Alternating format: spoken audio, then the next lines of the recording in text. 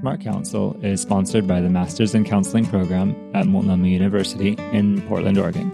Reese Basimio is a counselor at New Pattern Counseling in Gresham, Oregon, who specializes in gender, sexuality, addiction, and spirituality. Ben Poling is a counselor in Portland, Oregon, who specializes in sexual addiction and identity at A New Day Counseling Center.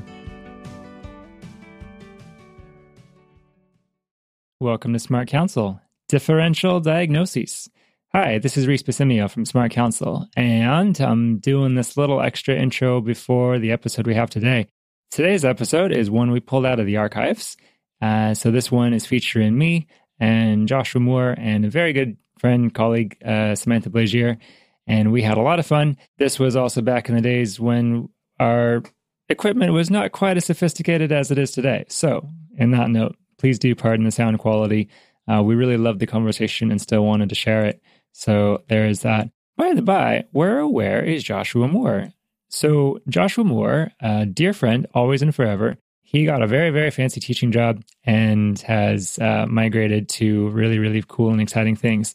Sometime we'll have him back on the show and have him talk about those because he's always a really good friend. But that's a little bit of the story there. And you can always find him and his practice on the web. Look up neurofeedbackcare.com and you can find him. Meanwhile, thanks for listening to the Smart Counsel podcast. Again, please do consider leaving us a 5-star rating on iTunes or Spotify or SoundCloud. Also, feel free to visit smartcounsel.com or patreon.com/smartcounsel as we are working toward being listener supported.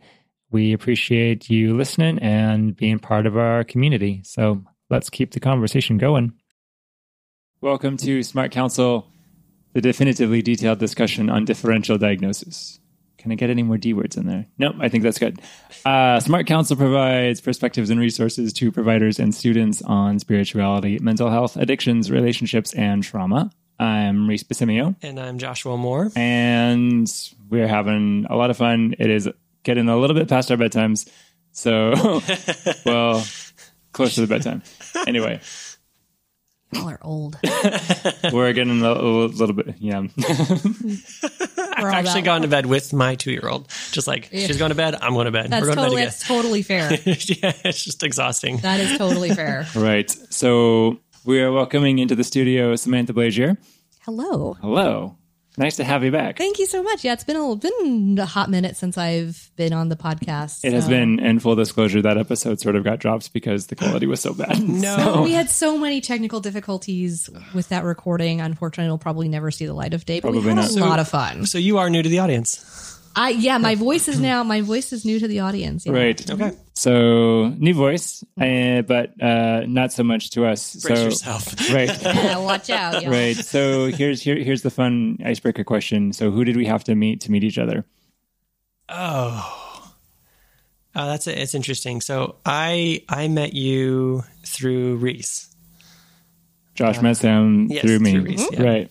I met Josh, I think, through Paul Pastor, our mystical author friend.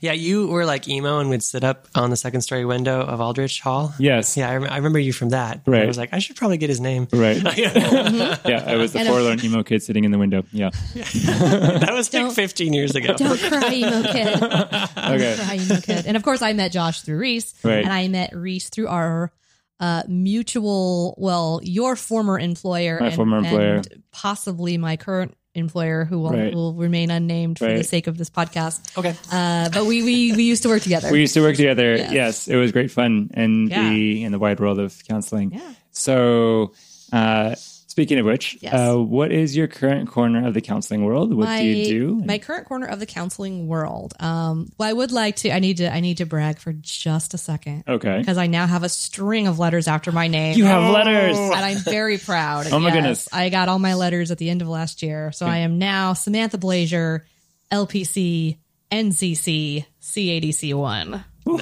Well done. Bravo. You very much. Thank you. We're clapping. I worked my butt off for that. You so did it feels indeed. good. What does the NCC stand for? Nationally Certified Counselor. That's what I thought. So I'm Okay. board certified. Yeah. Excellent. I'm very excited. I've known Samantha since she was a wee little QMHA back during internship. So I was green little intern. Yeah. Yes. So Yeah. how far I've come. How far you've come. I cry at my desk a lot less these days. That's great. That's a good metric. It is a good, for me, yes, it is. So my, pouring some tea. That's going to sound lovely on the microphone.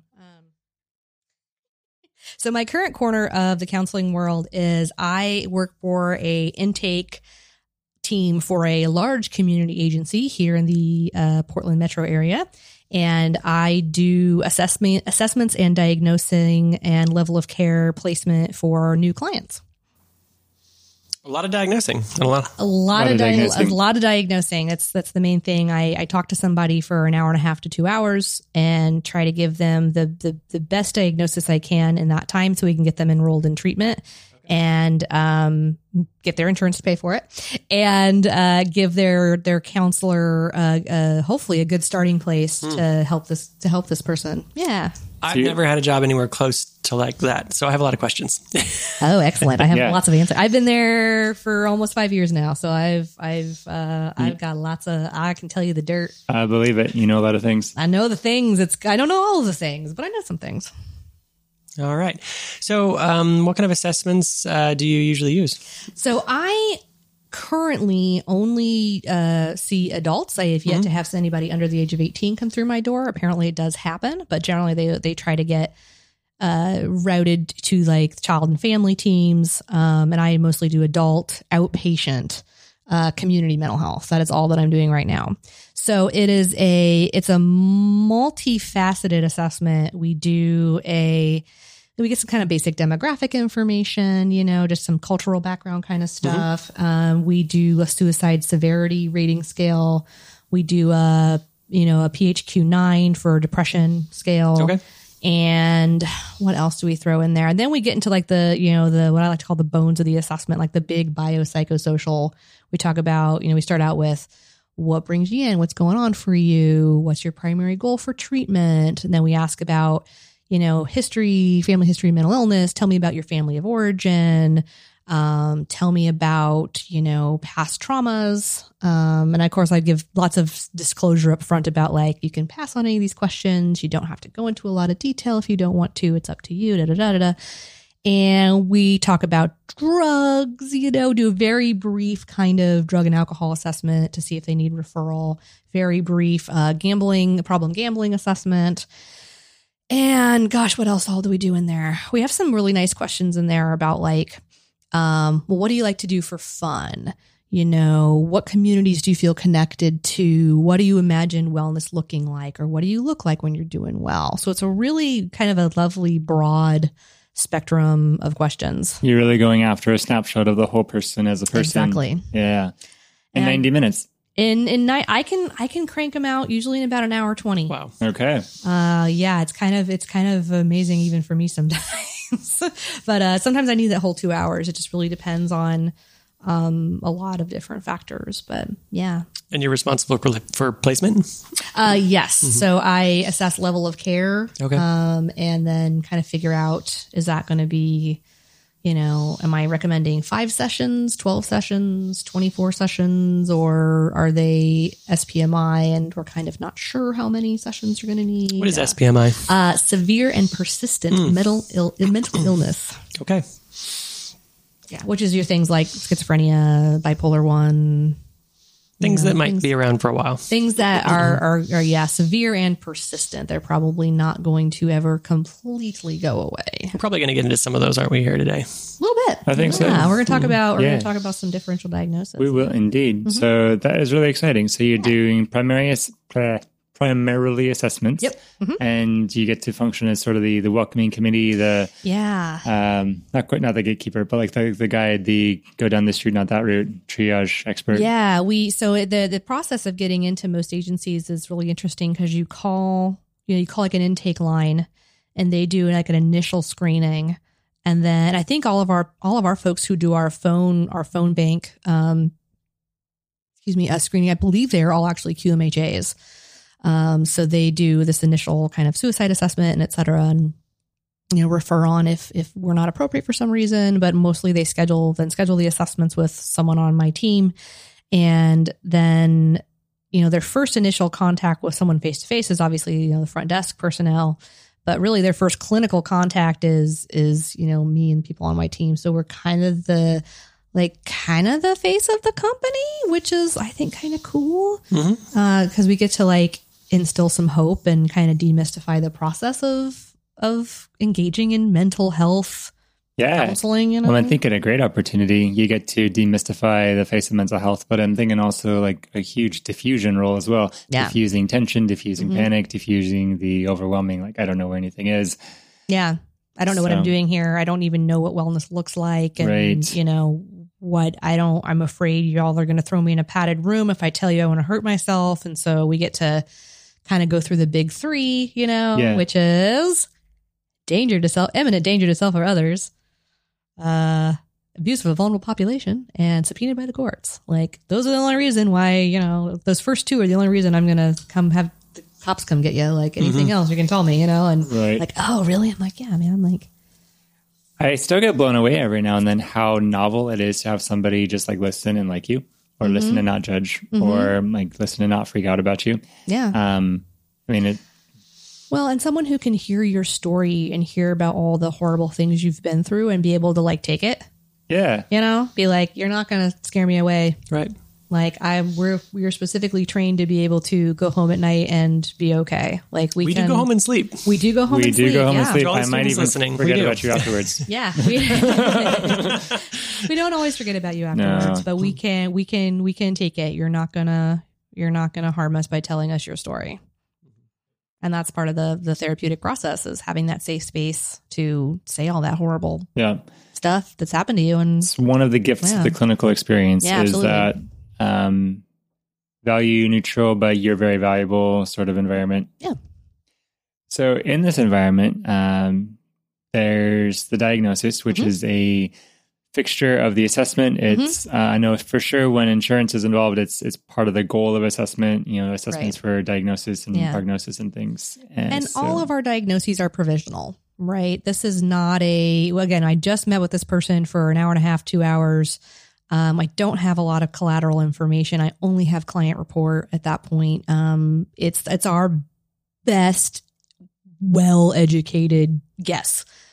That seems that seems like a really helpful component. And without that component, the whole process could be really overwhelming. Yeah. I had one colleague who, when he was a student, an LCSW student, he used to, speak with great fear and reverence of the act of diagnosing and taking very seriously. I'm putting this label on somebody's life, right? And we're meh, yeah. I know. We'll just throw it around. And I said to him, wait until you can put a director's hold on somebody. Which knock on, ain't something good to knock on. No, I have never had to put a director's hold on somebody. What is this? What is this you speak of? Oh, that's the one where you're authorized to send someone to the hospital even without their consent. Oh, okay. Yeah, we are. I don't have all the counties yet. I'm trying to collect all three, all four if I'm real lucky.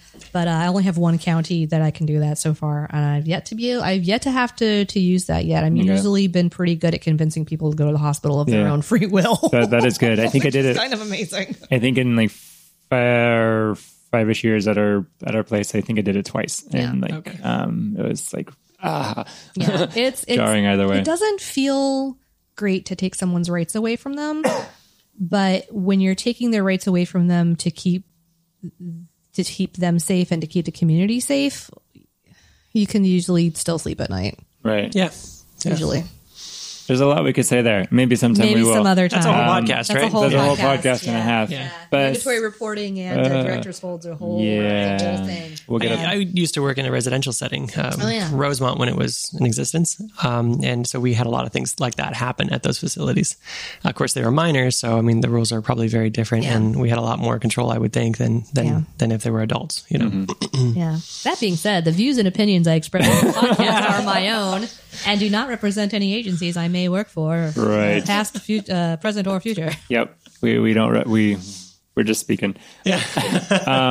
But speaking of diagnosing, so this was a topic, Sam, that you pitched, and I thought it was a really interesting one. And then in our pre-conversation, we were all getting really excited about it. So when we're talking about a differential diagnosis, what is that? What does that mean? In my mind, a differential diagnosis is when you have a couple, I think of them as like Venn diagrams. And you have a couple of overlapping Venn diagrams of diagnoses that might fit this client at this point in their life at this moment or whatever, might fit the symptoms they are describing. And trying to whittle it down to what is the closest possible diagnosis. What is the closest to correct, quote unquote. And I hate to say the term correct because so much of what we do is an art and a science, but trying to just get the best you can with the information you've got.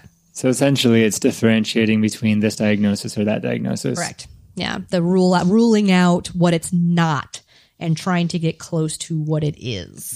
Gotcha. Yeah. The difference between cataphatic and apophatic statements, I suppose. Which do the what now? Right. There's statements that say what is, and there's statements that say what's not. Right. So yeah. I think they're actually theological terms, but well, it's really close to the medical model, and because how the medical model works is ruling out what it's definitely not. Okay. Right. Yeah. Like you get a throat swab, it's definitely not strep. So what's left? Right. Oh well, pharyngitis or blah blah blah blah blah. I am not a doctor. This is not medical advice. That could work. So clarifying a couple of terms. So you mentioned a provisional diagnosis. Mm-hmm. So that's a temporary diagnosis meant to be updated within 6 months. 6 months to 6 months to a year. Okay. I think depending on a lot of times like level of care. Mm-hmm. If you have somebody with more severe symptoms or more, their symptoms are interfering more with their ability to do essential, what do they call them? IADLs, essential ADLs, the activities of daily living. Yeah. Okay. And like someone who's having a hard time feeding themselves, bathing themselves, things like that, you're likely going to see an update within the first 6 months versus someone who comes in with major depressive disorder, general anxiety disorder. You're probably going to do an update after the first year or so. Okay. Again, you can really update. You can do an updated assessment, update the diagnosis really at any time. That seems appropriate. Right. But but the emphasis should be the update should happen sometime within the first year. Exactly. Yeah. Makes sense. Absolutely. So then what are some diagnoses that frequently get confused for each other? Oh my goodness. So mistaken, conflated. Exactly. So one of the things I want to say is you do have the option of doing an unspecified diagnosis or an other specified in the DSM-5. So that's when somebody doesn't quite, like you're just not sure, if they don't quite meet criteria. You can do an unspecified, and most of those are on what's called the prioritized list. That's an insurance thing. Don't worry about it. So you can bill for them and it's fine. Okay. So don't worry if you have to do unspecified. For sure. I have a question about that right out of the gate though. So knowing me, who sometimes has a fear of commitment, when is an unspecified diagnosis or other diagnosis appropriate versus when is it just you being kind of lazy or non-committal as a clinician? Interesting question. Yeah. I think of the unspecified I tend to use when there's just that little voice of doubt in my head, or they don't, during that 2 hours, I didn't get quite enough information to give them, like say they don't meet criteria for PTSD for whatever reason. They just haven't been able to give me all the check marks, but my counselor spidey senses are telling me that this sounds like trauma. Yeah. That would make sense. You go with your gut a little bit, or you look at who's the individual and say, well, are they meeting all of the criteria? But it might also be a question of degree, because you could say, take generalized anxiety. You could say, here's somebody who they are stressed, but not quite every day. They sometimes have a hard time with it, but sometimes it gets overwhelming. They're irritable, they're tense, they're tired, they're not concentrating well, but they don't have any impairment in their life. Right. So it seems like at that point, it's like, well, you're kind of like experiencing all of the criteria, but not really to the fullness of them. And so it seems like that might be an occasion for a not otherwise specified. Exactly. And sometimes I use other specified or I'm more likely I'm going to use unspecified because my gut is telling me that this person needs treatment. And I'm going to make a clinical judgment that they need treatment. So you'll see a lot of unspecified depression or unspecified anxiety because this person is likely to benefit from counseling, even if they don't meet full criteria right now. We want to get them in the door. There's some kind, my opinion, my personal opinion is if they're in my office, their life is impaired somehow, right? Making that phone call, going through the whole rigmarole to get into counseling is not an easy one. You don't generally seek out counseling just for the fun of it. Right. Or just so for no there's reason. something going on. Yeah. So that's where those unspecified can be really useful, is to just help people, to get into the door and kind of reduce that gatekeeping kind of stuff. That makes sense. Yeah. In that sense, the diagnosis sort of becomes their all access pass to whatever services they need. Exactly. And hopefully it can retain that sort of, cheery association rather than becoming the stigma. Exactly. The stigma. Oh dear. So, but getting back to your first question is telling the difference between things. The one that I remember asking very early on, my very first job, fresh out of graduation, was going into my supervisor's office and going, okay, what the heck is the difference between bipolar 1 disorder with psychotic features and schizoaffective disorder bipolar type? And she just kind of chuckled and laughed at me, and she was like, yeah, come on in, have a seat. This comes up. Comfortable. This comes up all the time because this is not something that was taught in my graduate program. And from feedback I've gotten from other clinicians is that a lot of graduate programs, unfortunately, don't talk about psychotic disorders very much for whatever reason. Not in very much detail, anyway. Not in very much detail, yeah. So what is the difference between bipolar 1 with psychotic features? My main go-to is, are they experiencing psychotic features when they are not manic? Aha. Right. So if they're only experiencing psychotic features when they're manic, I'm going to look more bipolar 1 with psychotic features. Now that can get tricky too, because there's also apparently a major depressive disorder with psychotic features. I have never seen that. That doesn't mean it doesn't exist.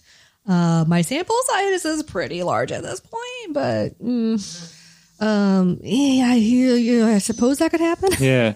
So that's making me think of something, and I'm going to start incorporating some of our different contexts into all of this. As we're talking about differential diagnoses, and you mentioned, so in this one, are they experiencing psychotic features generally at a baseline or only when manic? Exactly. And so that's making me think about the Venn diagram of a strictly mental health diagnosis and an addiction-related diagnosis. Absolutely. So, the which came first, the chicken or the egg, which came first, the mental illness or the substance use. Almost a pointless question in most contexts, except for this one, where we might say, well, were you depressed and then you started using drugs to cope with it and then developed both disorders? Or were you kind of fine and then you started using drugs and then the drugs mixed with your brain and then you developed another disorder? Or have you not done meth for 4 or 6 months and you're still having hallucinations? For sure. Then that tells me something. Right. If you're experiencing depression while you're drinking every day, I might say, let's stop drinking and see what happens. If you stop drinking for, at least 120 days and are still feeling depressed, then it may not be the alcohol. So, and it gets so challenging because it's really hard to diagnose somebody when they're actively abusing drugs or alcohol, and then being like, well, you need to be clean for 90 days before I can get you a diagnosis. In the technical true sense of the word, yes, but then functionally that just doesn't happen. It doesn't work because they're self-medicating something. Right. Something's going on. Maybe the diagnosis could be addiction. The diagnosis, right. We'll start there. I don't know. That gets them, that gets them in the door. Yeah, that gets them in the door. Yeah, it sounds true if that's the context. And then that's where, again, differential diagnosis, you can listen to their symptoms and then put a rule out of a psychotic disorder.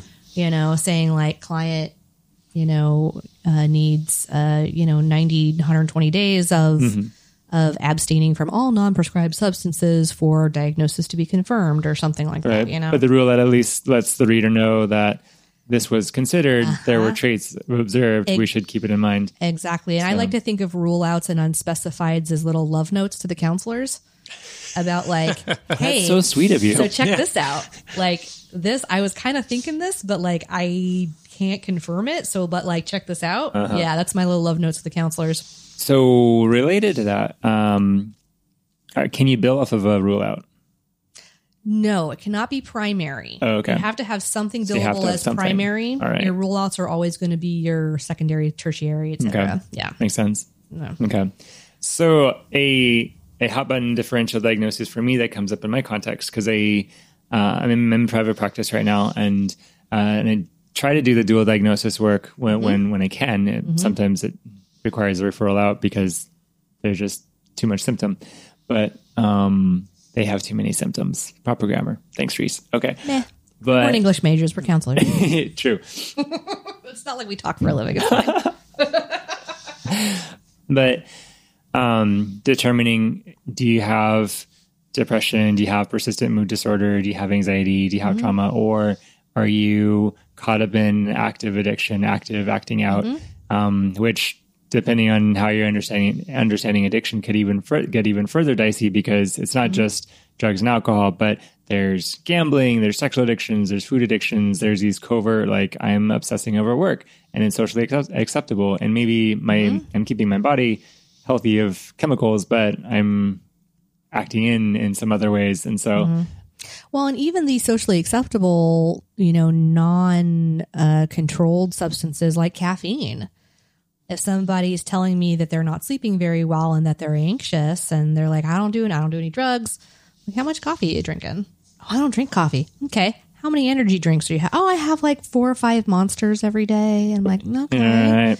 Or if we're going to incriminate even more, people would say, so how much time every day do you spend on Netflix or other media platforms, dissociating from your reality? Guilty. Yeah, me too.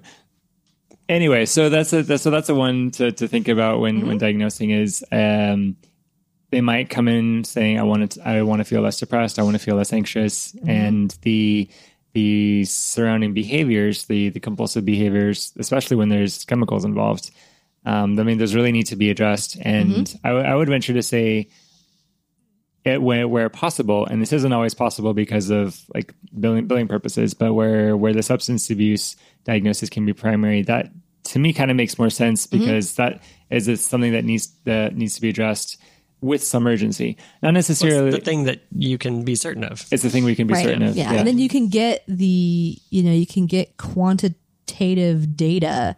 You have them do a UA for you, a urinalysis for those who are not SUD counselors.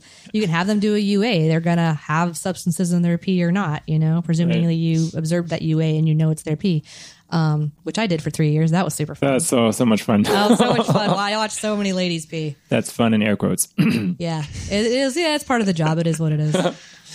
But you have that data, like, and if they're doing harm reduction, you see those numbers go down, and then you can have that like hardcore data. But otherwise, it's kind of a crapshoot in a lot of ways. To use a gambling term. Sorry, problem gamblers. That's okay.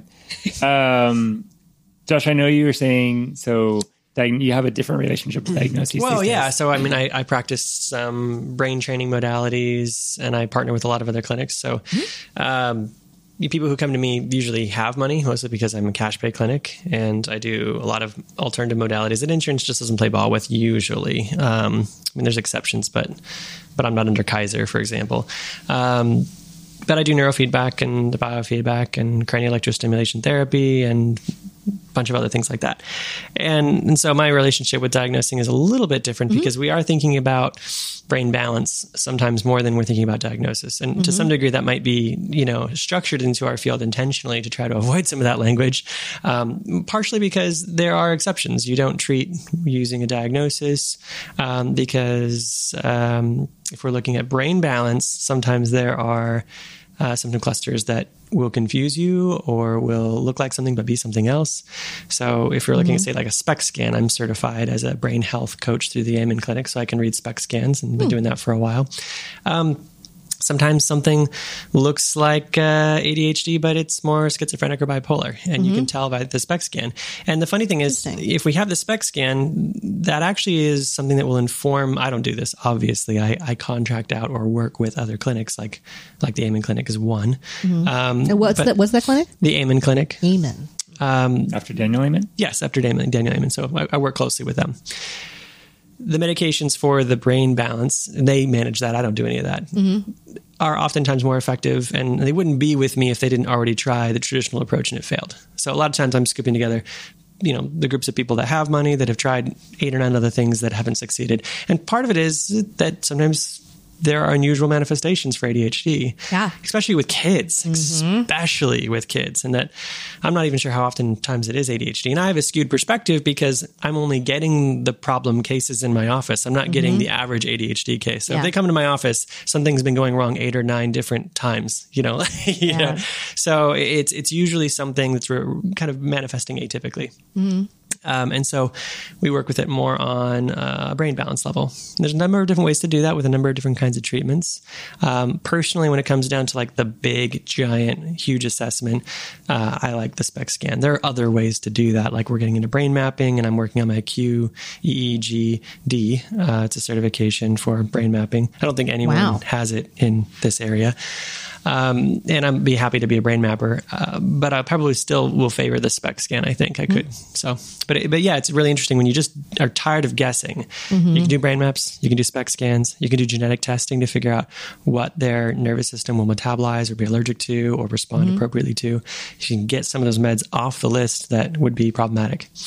Yeah, that is something I believe that HealthShare has started paying for, is the genetic testing within the last year or two. That's cool. Is doing the blood test to be like, which medication's likely to work better with your body. And I'm so glad they're doing that now. That's awesome. It's amazing. I obviously don't prescribe, but being somebody who refers to those doctors and contracts and works with those doctors, I talk to the technicians and the lab workers all the time, and they're amazing people. And I probably have I'm a small private practice, but I probably have about 4 clients that are alive today because of the genetic testing. Yeah. I can't give specifics as to why that test saved their life, but as far as everybody's mindset was going a million miles in the wrong direction, and the genetic test swung everybody back to the correct direction. So this just feels like this total game changer as far as method of assessment. With diagnosing, it's like, it's messy. I mean, because I take cash and I work more with brain balance, we are kind of out of the diagnosing game a little bit. I still will if I'm requested to, and we have our own assessments. There's some standards of practice within certain fields like SPECT or neurofeedback, but they are just different. Does that make sense? And we have classes and courses and CEUs that we take on, brain balancing and how that correlates to mental health diagnosis. But it's just a different game. So that makes sense. Yeah. So I'm sitting here like not talking, listening to all you guys going, oh yeah. It's just been a while. I've been out of the game. Yeah. Right. Yeah. But I'm listening to you talk and thinking, wow, like you're able to do with like one fancy tech move what it could take me hours and weeks to do through conversation. No, a lot of times, you guys know this, and I know this because I used to work, in a more traditional industry, but a lot of times they come in the office and it looks like something, and that's in fact what it is. And your gut, you have very, very good intuition. Like once you've been in the field for like 10 years, it's kind of obvious. Like and not because you like go through and you check the criteria. It's because you've checked the criteria 100 times before on that diagnosis. Right. So and you start to learn what questions to ask, like in addition, or you come up with your own creative ways to kind of get the information you need. And talking about, especially like what you were saying about, I've see these kids who've been slapped with an ADHD diagnosis. I'm not convinced it's ADHD. Right. You see this a lot with adults who are like, oh yeah, I was given a diagnosis of ADHD when I was a child. And then they also tell you about all of the horrific stuff that was going on at home that the teachers and the doctors knew nothing about. Right. So I want to ask questions about ADHD. Oh, okay, you first, Josh. So just want to mention an associate of mine created some software to assess for epilepsy. It's sometimes hard to diagnose epilepsy because they kind of have to have actual, like a grand mal seizure. Well, not necessarily a grand mal seizure, but they have to have active epilepsy when you're doing the EEG recordings. And they don't always have that, even though they have epilepsy. Even though they could have grand mal seizures, you're not always going to see it. And so that can be really frustrating. Some methods are wear this giant hat that you hope stays on properly and just carry it around for a week. Obviously, that doesn't work for everybody because not all seizures manifest as often. So one method was to have software look at it and see the epilepsy despite not being able to see it with the naked eye. And this associate was able to accurately identify who had epilepsy 100% of the time. But there was also a bunch of false positives in the study. Some of the kids with ADHD, 20% of the kids with ADHD were popping false positives for epilepsy. Wow. And so that's troubling. That's actually published and out there, and it's actually kind of shaking the industry a little bit. You can look it up. That was an associate of mine. I've spent some time with this individual. That's a little bit of a problem if it's not, in some, I don't know what that means. Maybe they grow out of it. Maybe they don't. We just don't know enough about brain stability to comment on what is what with absolute certainty. Does that make sense? That makes sense. Absolutely. And I can see where that would be troubling, because if I like ADHD and epilepsy, there seems like there's a big jump between those. Sort of, but it's not a grand mal seizure, and there's a lot of epilepsy where it's just there, kind of ticking away at your resources, your neurological resources. It's not, not all epilepsy is a grand mal seizure. There's all kinds of different kinds of seizures, and epilepsy is something that you can just see in the back of their head, kind of taxing their nervous system. Well, of course, it could look like ADHD. Well, and I could imagine that a small seizure in one's, say, occipital cortex could look like schizophrenia. That might cause some visual hallucinations. And further study, I don't think they actually published this, but we might someday we might be thinking about things like bipolar, schizophrenia, migraines, asthma, as being on a seizure spectrum in the same way that you say that, like, Asperger's is on the autism spectrum. You might think of it like that. They might just be different branches. Yeah. So, different. I mean, your brain is misfiring in different places in your brain and manifesting in different ways. With different dynamics and different stabilizing techniques, which can result in different symptom presentations. Yeah. So, yes. Now, we're about 15 to 20 years away from actually, like, making that shift. But that's very likely going to happen. That's really the cool. guess. I'm very excited about that. Okay, everybody stay tuned. You heard it here first. No, that's really cool, because I want to know why somebody with schizophrenia or bipolar disorder's brain is making too much dopamine, exactly. Like, so you notice that some of these diagnoses, the drug classes all seem to work for different groups of diagnosis for a reason, because it's the same inherent instability. Like, why are we using like these, neurologically suppressing drugs for all these different groups of diagnosis? Well, because they are actually potentially related diagnoses. Yep.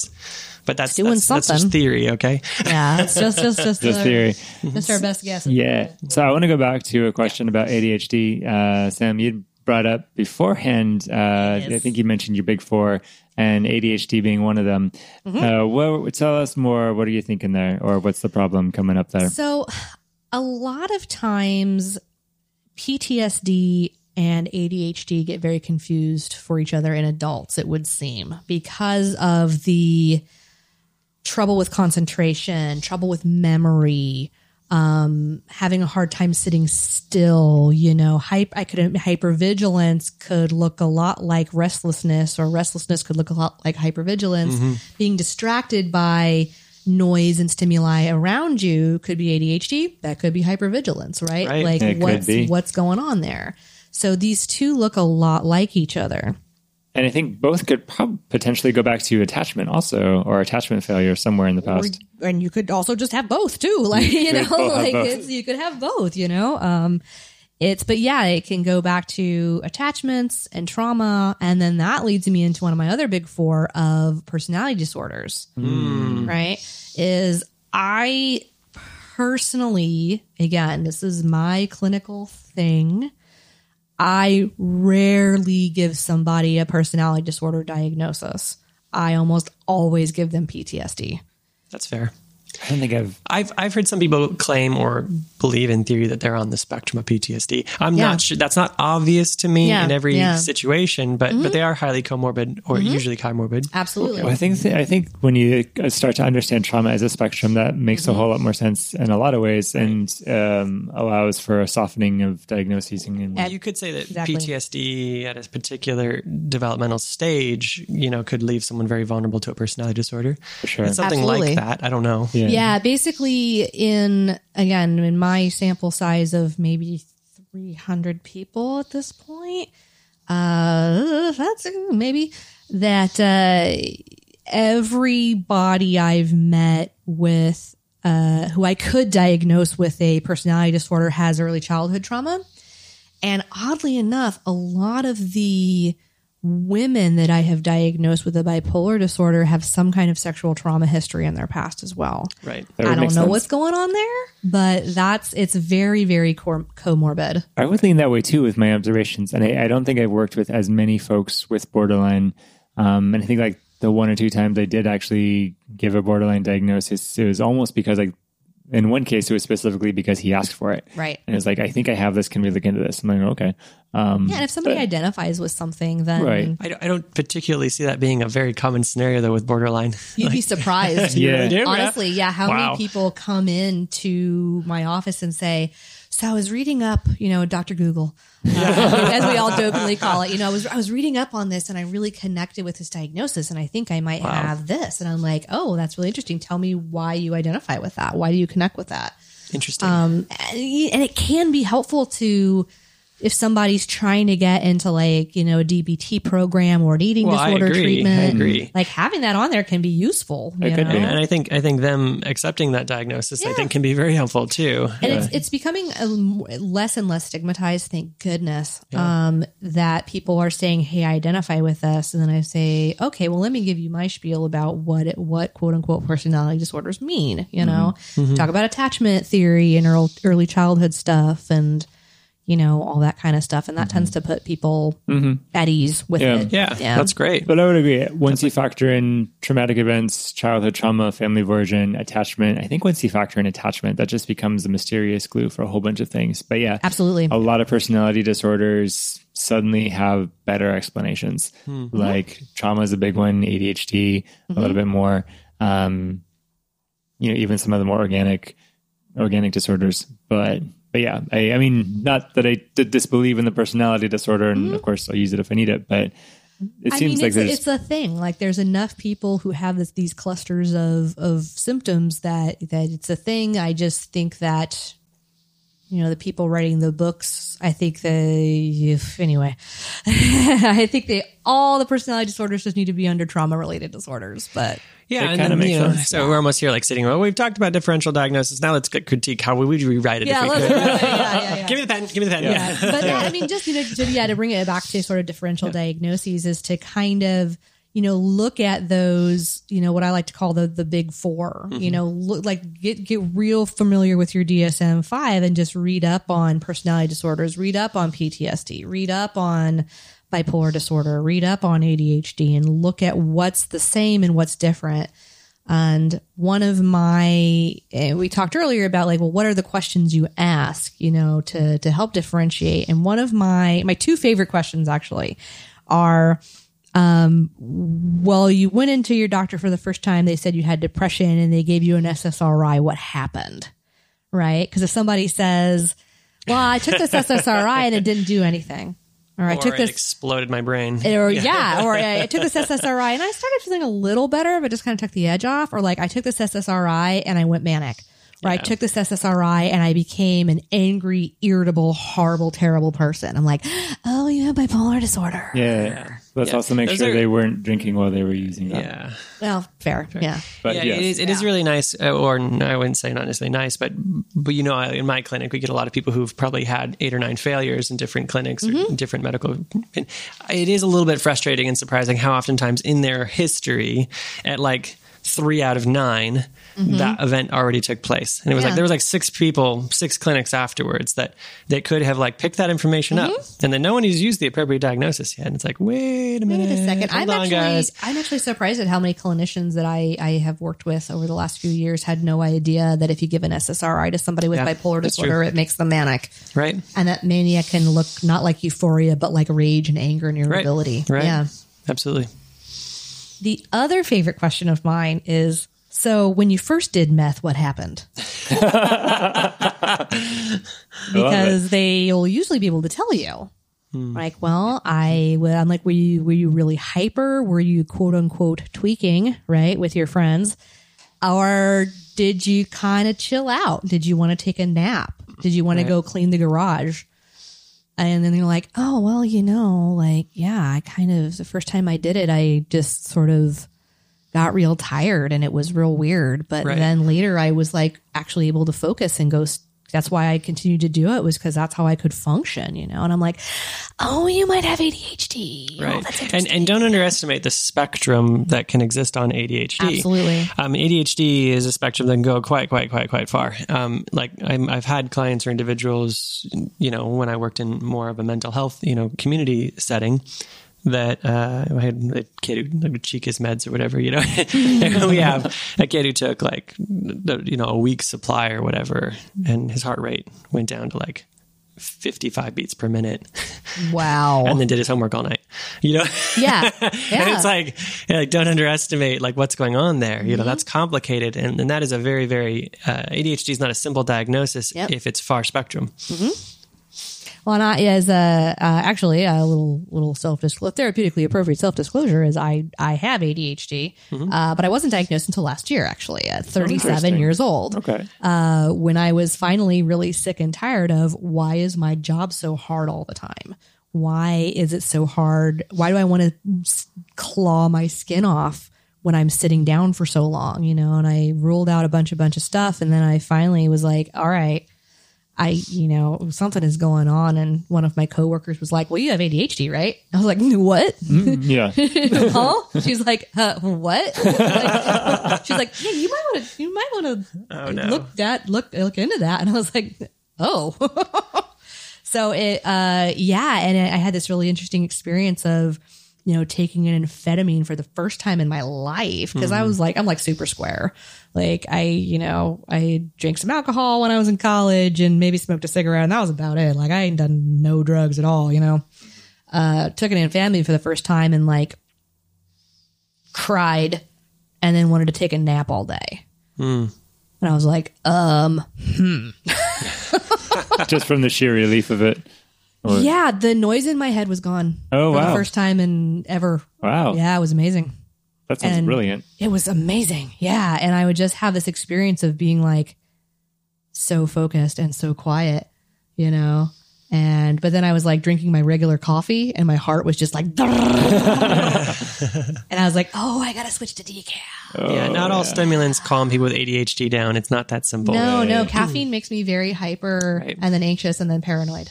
Yeah. Okay. And amphetamines make me like, cool, I'm going to like go get stuff done. And then I'm maybe going to like read a book and like maybe watch a movie and not poke at my phone while I'm watching the movie. Like maybe I'll just watch the movie.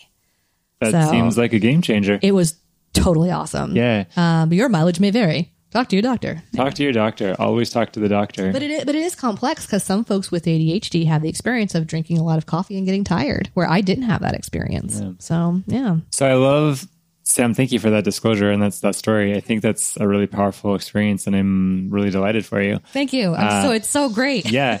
I'm also thinking about how that just speaks to like this whole conversation around diagnosing.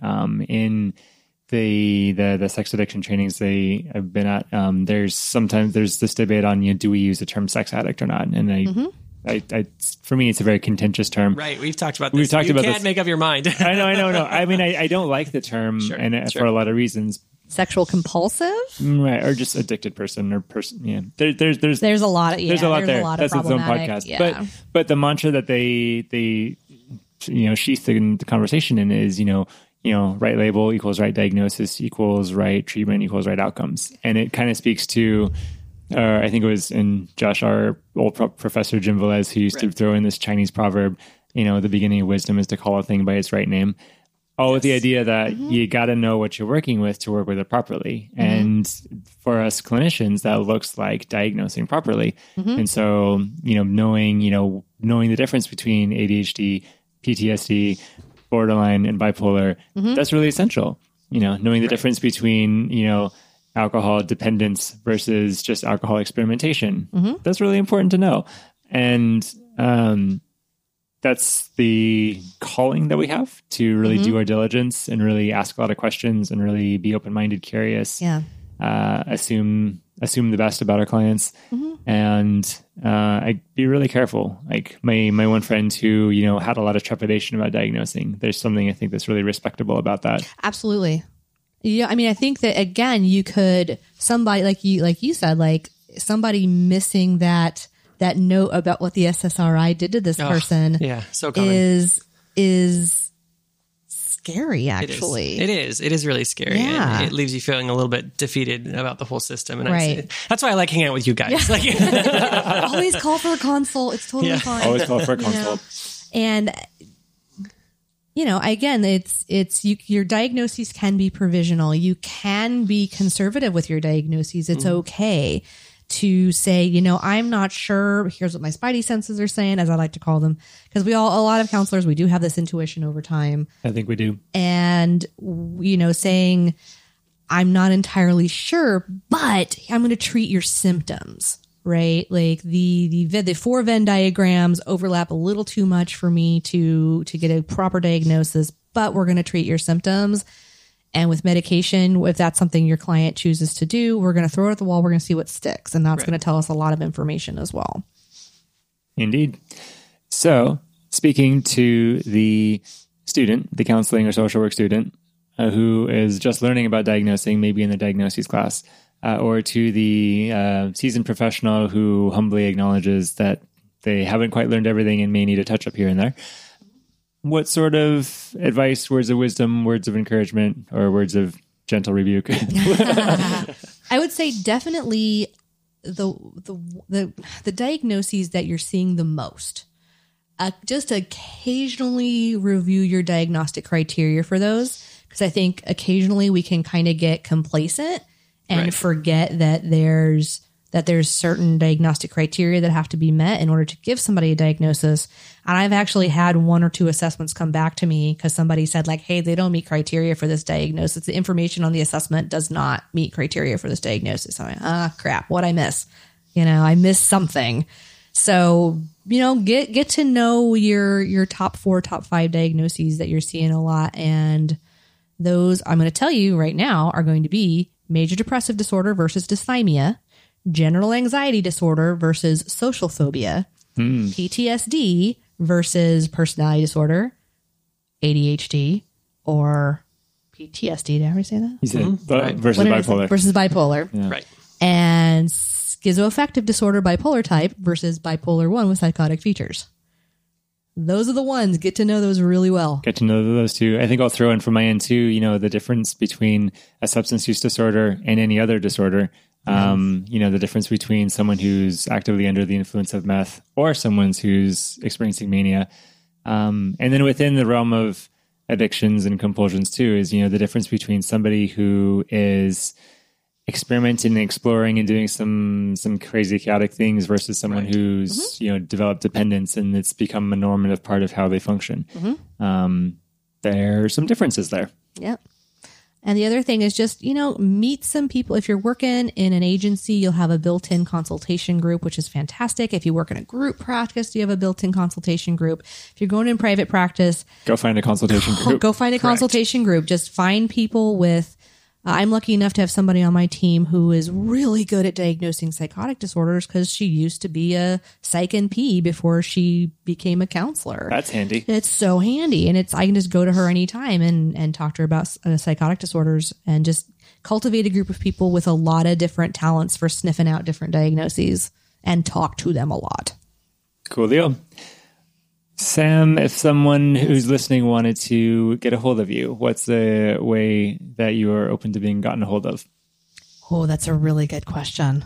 We could put it in the liner notes if you need to think about it. We could put it in the liner notes, yes. Okay, we'll have it in the liner notes. I don't know where I want you guys to contact me at the That's totally okay. That is an acceptable boundary. So we like boundaries. Look on the link or something. Yeah. Or if you want to get a hold of Sam, you can contact me and I will contact her. Forward it along to Reese. Yeah, let me think about that. I don't have a personal professional email yet. Okay. So let me get back to you about that one. Yeah. That's totally okay. But thank you so much for coming on the podcast and enlightening and enlivening us. And it's been great. Thank you, listener, for checking along with us yet again. And also yet again, if you like us and like what we're doing here, please say so on iTunes with 5 stars, at least 4.5. And we can be found now on Instagram, Spotify, and Twitter, and I think all the fun places. Yeah. Let us know what you think. Even if you don't like us, it's still conversation and we like feedback. So I love feedback. If you disagree with anything I said today, please email Reese. Thanks. Email Reese and he'll forward that along to me. I'm open to feedback. I'm really interested in other people's opinions about diagnosing because it is challenging and it is art and a science and it's multifaceted and I'm learning every day. And if we're wrong, we'll do an apology episode. I'll do a follow-up someday. Absolutely. Okay. Yeah. Sounds good. And if you're a therapist, you can come in and we'll maybe have like a forum. I don't know. It'll be great. Right. Well, thanks anyway, and let's keep the conversation going. We love your feedback and value the conversation. Please drop us a note at smartcounselpodcast@gmail.com. Please also feel free to rate and review us on iTunes, SoundCloud, Spotify, and anywhere your podcasts are hosted. Smart Counsel has been edited by Breakfast Puppies. Our logo is by Thomas Moore. Theme music was by Nate Botsford. Thank you for listening, and let's keep the conversation going. This podcast was edited and produced by breakfastpuppies.com.